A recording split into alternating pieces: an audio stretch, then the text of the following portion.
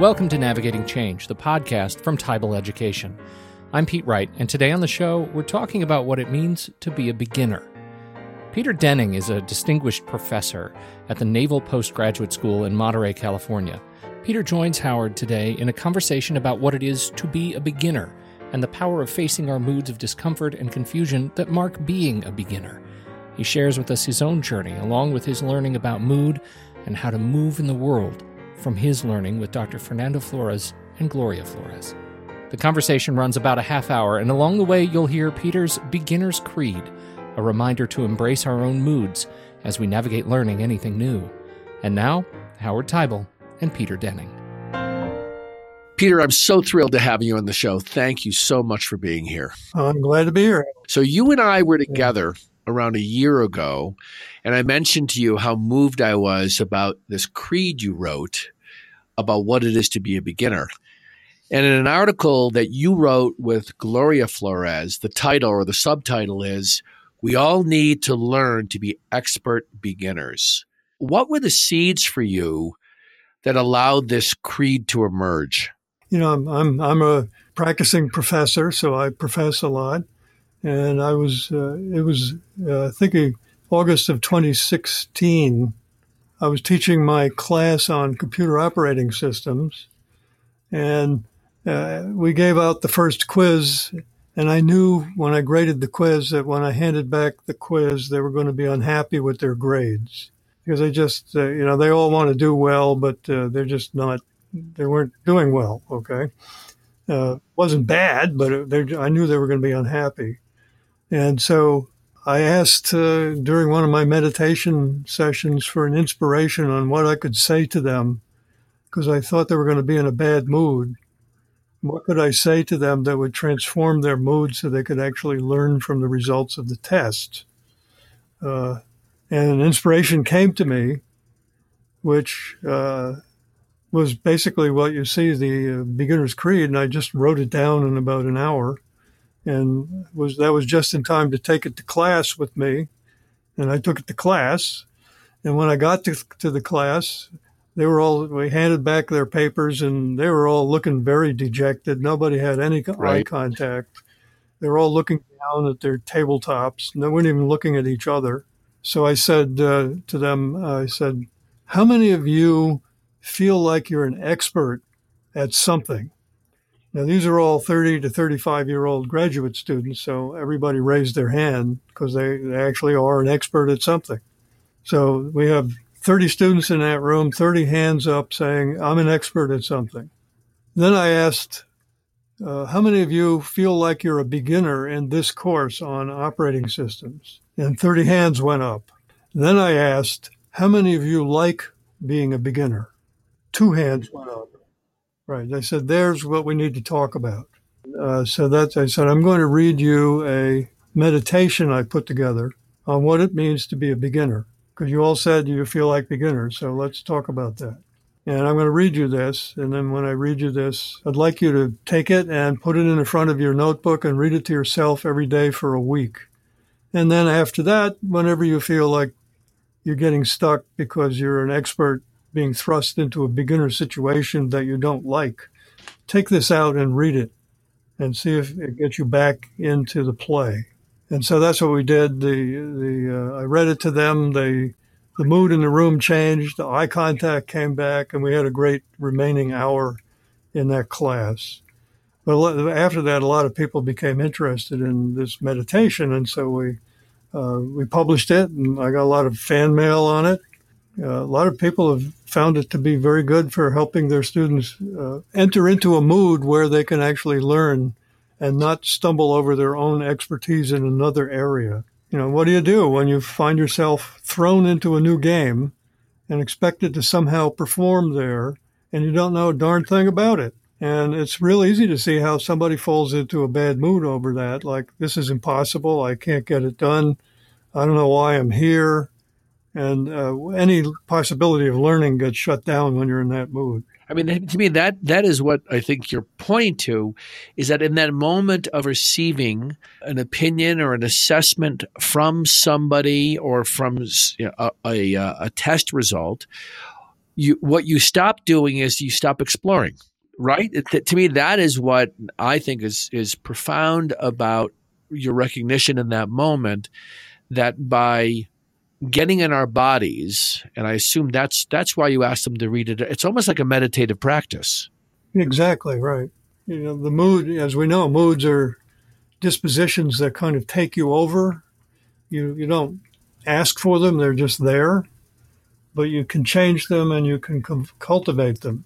You and I found ourselves together in a program with Dr. Fernando Flores, and that's where I began the discovery, even before discovering the Beginner's Creed, this whole disposition around mood, and then subsequently reading the book Learning to Learn, which Gloria Flores wrote. I'm curious about, in the work you've done over the years with Dr. Fernando Flores, what are some of the things that helped inform this area for you that emerged around creating a Beginner's Creed and even the whole area of mood? Well, I've been studying with Fernando for, 35 years or something like that. Been a long time. And I've always found it very fertile to talk to him because he opens up new possibilities for how we can move around in the world using our conversations that we're always engaged in. And this was like a very large opening for me a long time ago, to discover that I had this enormous power in the world because I could do simple things like I could make a request, I could make a promise, I could make an offer, I could make a declaration, I can make an assessment. And nobody can stop me from doing any of those things. All I need to do is take responsibility for my requests, promises, offers, declarations, and assessments. And I can move the world, like not necessarily the whole world, but at least the piece of the world I'm in. People have to respond to those things. I don't think that most people normally think like that. And I was very grateful from being with Fernando and all of his colleagues to have this open up for me, because I came from a background as an engineer where everything is information oriented. The whole idea that by speaking I can move the world had never occurred to me. That idea, I love the simplicity of how you lay that out, because on the surface, it seems almost obvious. Yeah, I'm making a request, but there's something deeper about embodying that as an act where it's not about the words, it's about what possibilities you open up and how you can literally shift the universe that you're in through understanding how to use them. And I'm still exploring that myself and exploring this with some of our colleagues. That's kind of the background I bring along with me, is that I keep telling my students, if you come to this understanding about how we use our language, you'll discover you have an enormous power to be a leader that you never suspected you had. Right. And nobody can take it away from you, because nobody can prevent you from making a request. Nobody can prevent you from making an offer. Okay, you have total freedom to do those things. Obviously, you need to take responsibility, and if there's consequences, you have to deal with them. But nobody can stop you. Well, what's fascinating about those different speech acts is the one that's most obvious to people when I talk about it, because everybody would, I think, on the surface say, "Yeah, I make requests all the time," but when you talk about one of them, declining, so asking somebody to be comfortable in their body, saying no or declining a request, you can see when you do this the difficulty people have. So that to me is an example of why practicing these things are so important. And the more you get into it, the more you realize that even the ones that seem obvious, like making a request, is not something that we do comfortably. And then in the nature of working together, that's the foundation for being able to make things happen in our lives. And the fact that it's strongly tied up with your body, because we embody these things. So when I make a request, I have emotional reactions, and I have to deal with those emotional reactions. And those emotional reactions are based in my own past history. And not only that, my own past history, a lot of them are based in the history of my community, my family, my company, and everything else, because I pick up all these little pieces from everywhere. And all of those things mix together and give me a reaction at the moment I'm making my request. So I might be fearful about making a request because I don't want a certain consequence to come to me. And I therefore hold back and don't make the request. Now nothing happens because I didn't make the request. So if I'm going to become more effective, I need to recognize my mood of being fearful and see if I can break that mood, get out of it, so that I can then be effective in making my requests. The same thing is true about making offers and promises and everything else. Okay. So I want to come back to the domain of moods around being a beginner, because you talked about it earlier when you ask 30 people, how many of you want to be are comfortable being a beginner? 2 people raise their hands, and I have been taking your beginner's creed and in leading different events for different groups. We read this together. We read this out loud to each other. And I'll start by asking, how many of you, or where in your life are you a beginner? And what's fascinating when I ask this of adults who are in the workforce, they'll describe things like skiing, or they'll describe things like learning to cook. And invariably, they rarely acknowledge an area where they're a beginner at work. And I find that so interesting. And I think we don't even realize how that affects our capacity to lead a team and what kind of permission we give the people that work for us. So if we're not comfortable being a beginner and the people that report to us aren't, this is one of the reasons why we are making mistakes, but we're not revealing them, because I think we have this sense as an adult that we have to live up to this resume that we were brought in here, and we're supposed to have minimally competency or proficiency in everything we do, which is a fallacy. Well, one of the things I've found out when I talk to my students about this is that when you're an expert, you actually like being an expert. So it's more than just, feeling like you've accumulated a lot of expertise over the years, you become good at something, but you actually like it. You mean it feels good in your body? Is that what you mean? Right. Yeah, it feels good. I like being an expert. I like people looking up to me. I like people asking me questions where my expertise comes out and I'm able to help them. And I don't like it when I'm not an expert anymore. So if you put me into some place where I need to learn something new, I'm almost by definition not going to be the expert. And so what do? I shut down in some way. I might not want to learn and start complaining a lot. Or I might try and inject my expertise in the other domain into the new one and offend people because they say, well, what does this have to do with anything with us? You know, I don't care if you're an expert skier because in this company, we're not trying to ski. Right. At the beginning of this article, you write, why is it when we need to learn something new that will benefit our work and home life, we often find ourselves blocked by invisible forces? When learning fails, we miss out on important projects, promotions, and opportunities. We end up suffering and falling short of our objectives. Somehow, for many of us, our natural capacity to learn seems to deteriorate over time, especially in areas where we care about the most. I think that that speaks to sort of the background that seems to show up for all of us. At the same time, those of us who have an awareness and a love of learning, it seems to me they have a capacity to navigate this in a different way. There's a bigger conversation here than just learning. And one of the domains that I have exposed myself to, actually got exposed to through Fernando Flores, is the Dreyfus model of skill acquisition, where it starts with being a novice or a beginner, and it goes through these 6 levels up to being a master. I mean, I didn't even know there was an idea called an advanced beginner, but to go from there to competency, proficiency, expertise, and mastery.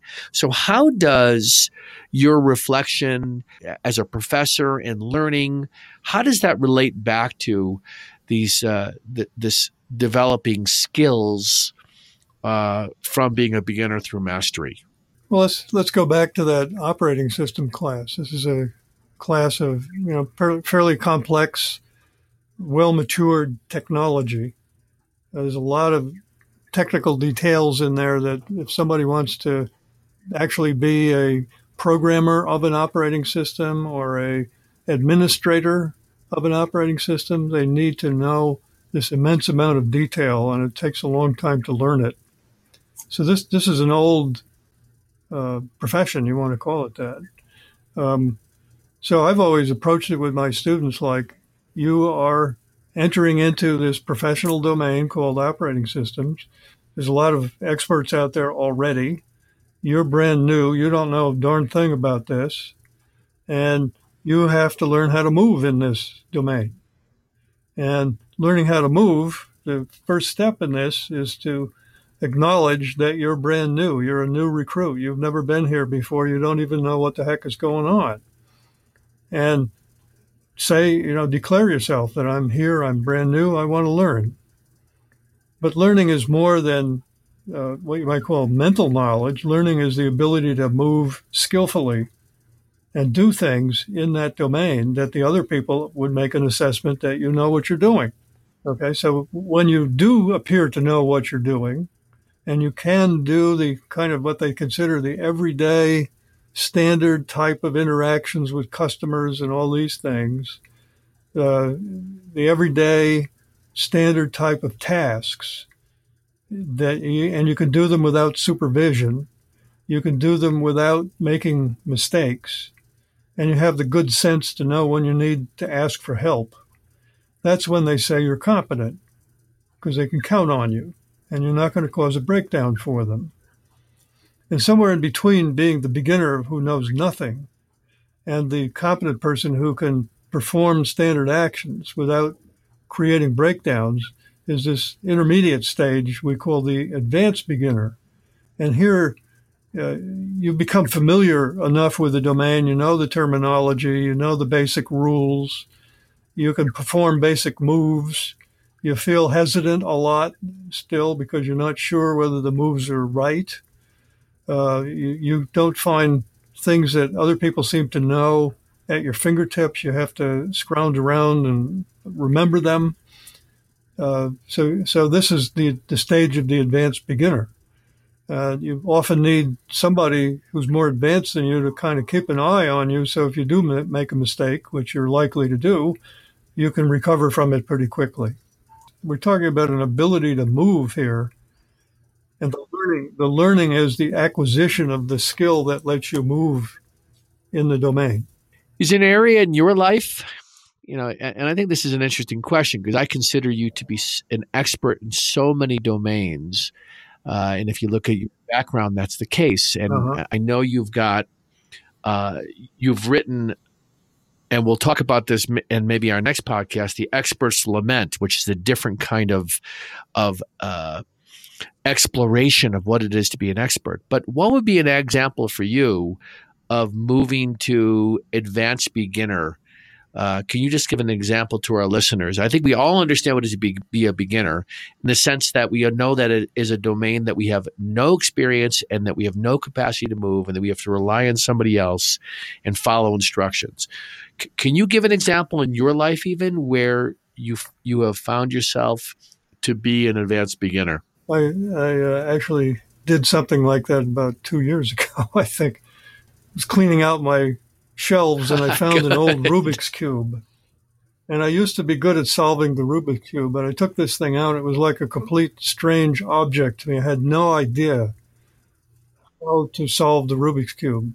And I even found one of my cheat sheets that I had written that had mathematical formulas written on it to remind me how to move the cube and solve it. And I couldn't decipher the formulas. It was like, I said, I am a beginner. even though I once knew this thing, I am a beginner. I can't remember a thing about how to solve this cube. So I started doing things like exploring on the web, trying to get guidebooks on how do you solve a Rubik's Cube. And there's loads and loads of different ways to solve it out there. And I finally decided what I needed to do was just start practicing. So I picked one of the guidebooks and just started doing what they said. And at first the first day or two, I was stumbling all over the place and making mistakes everywhere. Couldn't follow the guidebook, couldn't even understand the notation, and couldn't get the cube into the configuration they said it should go into. So this persisted for about 2 days of just doing this. Maybe I was doing it 20 minutes a day like this. And all of a sudden it started to become familiar, and I was able to get maybe to the first couple of steps in the guidebook. And so I kept at it, and after about 7 days, I could solve the cube without looking at the guidebook anymore in about 3 minutes, which is what they said, a minimally competent person should be able to do. The experts at solving the cube could do it in 15 seconds or something. So I don't know how they do that, but that's what they were doing. But I love that you returned back to something that you were you were competent in. You got away from it, and now you found yourself back in a space where you knew that you could learn it. That you didn't just purely have to follow instructions, that you knew you at one point had the competency, and that what you're characterizing it, but you weren't competent anymore. So that's the space between being a beginner and being competent, is reflecting back on that, being right in that middle place. But it was being willing to wait until my body was able to perform the moves. Yeah. I couldn't perform the moves. The guidebook said, here's the move, twist this way, twist that way. And I couldn't even get myself to do that the way they said. And it took a few days of just doing it before that kind of clicked in, and I started saying, oh, now I see what they're talking about. So there's a process of embodiment that goes on here, where I started out with no embodiment, and then the moves started to get embodied, and I was able to call upon them without having to think about that. I love it. What a great lesson. What a great example. That is advanced beginnerhood. I still needed the guidebook to keep going, but at least I started to kind of feel like I'm getting somewhere. I see what these guys are talking about. I'm going to read the Beginner's Creed, and we're going to make it available, and I'm going to encourage people to be reading along with me. But I'm going to read it now, and anyone listening still, I would really encourage you to just have this up and to see what emerges. One of the fascinating things I have discovered in my studying with Fernando Flores is the idea that I've never read this before.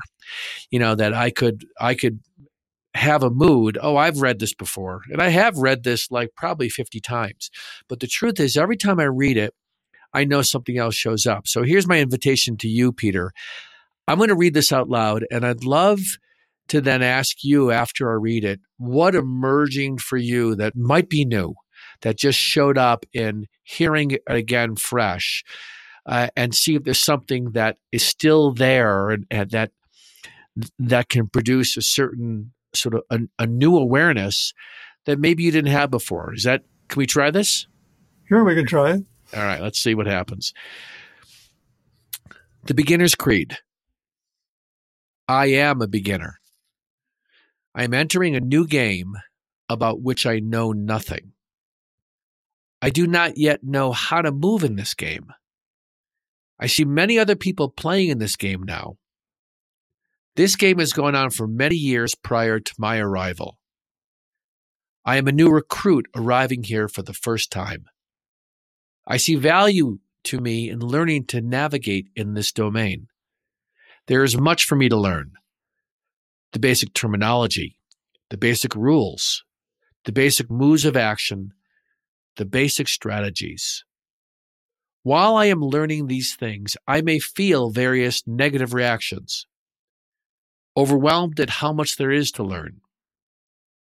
Insecure that I do not know what to do.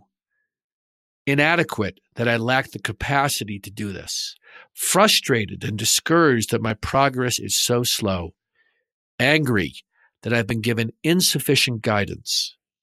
anxious that I will never perform up to expectations on which my career depends, embarrassed that everyone can see my mistakes. But these moods are part of being a beginner. It does not serve my goal and ambition to dwell in them. Instead, if I make a mistake, I will ask, what lesson does this teach?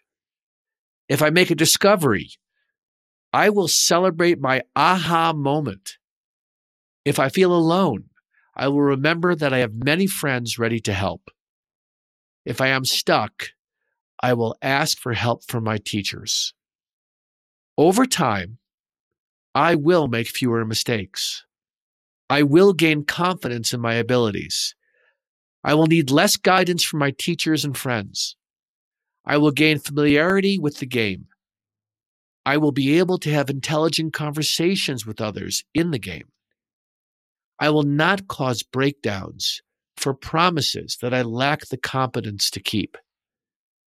I have an ambition to become competent, perhaps even proficient or expert in this game. But for now, I am a beginner. Bravo. Yeah, I'm reading this in front of the author, and I'm feeling my nervousness as I'm reading this. Like, I got to get this right. That was great. I love reading it, Peter. So let me ask you, did anything show up for you new in hearing it again? Well, this is the first time somebody has actually read it to me. Is that right? Yeah. In your lifetime? Yeah. Okay. And I see in the way you're reading and the way you're reacting that you are progressing through the different moods as you're reading them. Yes. And so that was one of the points here, is that I could speak about the moods that you could have as a beginner and have them kind of pop up for you while you're reading it. The one that I think is like a turning point for people is the one where it says, I am angry that I have been given insufficient guidance. Yes. Okay. So it goes beyond being overwhelmed, insecure, inadequate, and frustrated. I'm angry. That's like a turning point to realize that I'm angry. That's fascinating to see. Yeah, there's something in that mood. It's one thing to be overwhelmed, privately insecure, feeling inadequate. The shift for me in that statement is that it's the first time there's a pointing outward, right? Being given insufficient guidance by others, right? That I'm in the world with others, and I sort of had an expectation that I should be in a different place and other people should have given me guidance. Almost like, the worst case scenario in that for people is when they fall into being a victim. I agree with you there. There's like a turning point in that list of negative moods.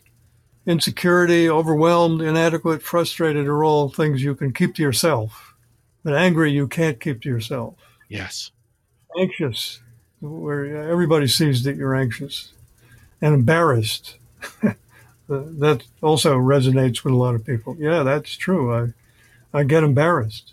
So I have again, this is more of a personal curiosity. How many edits did you have on this one? Or did this come out like Let It Be when you had a first take and it was done?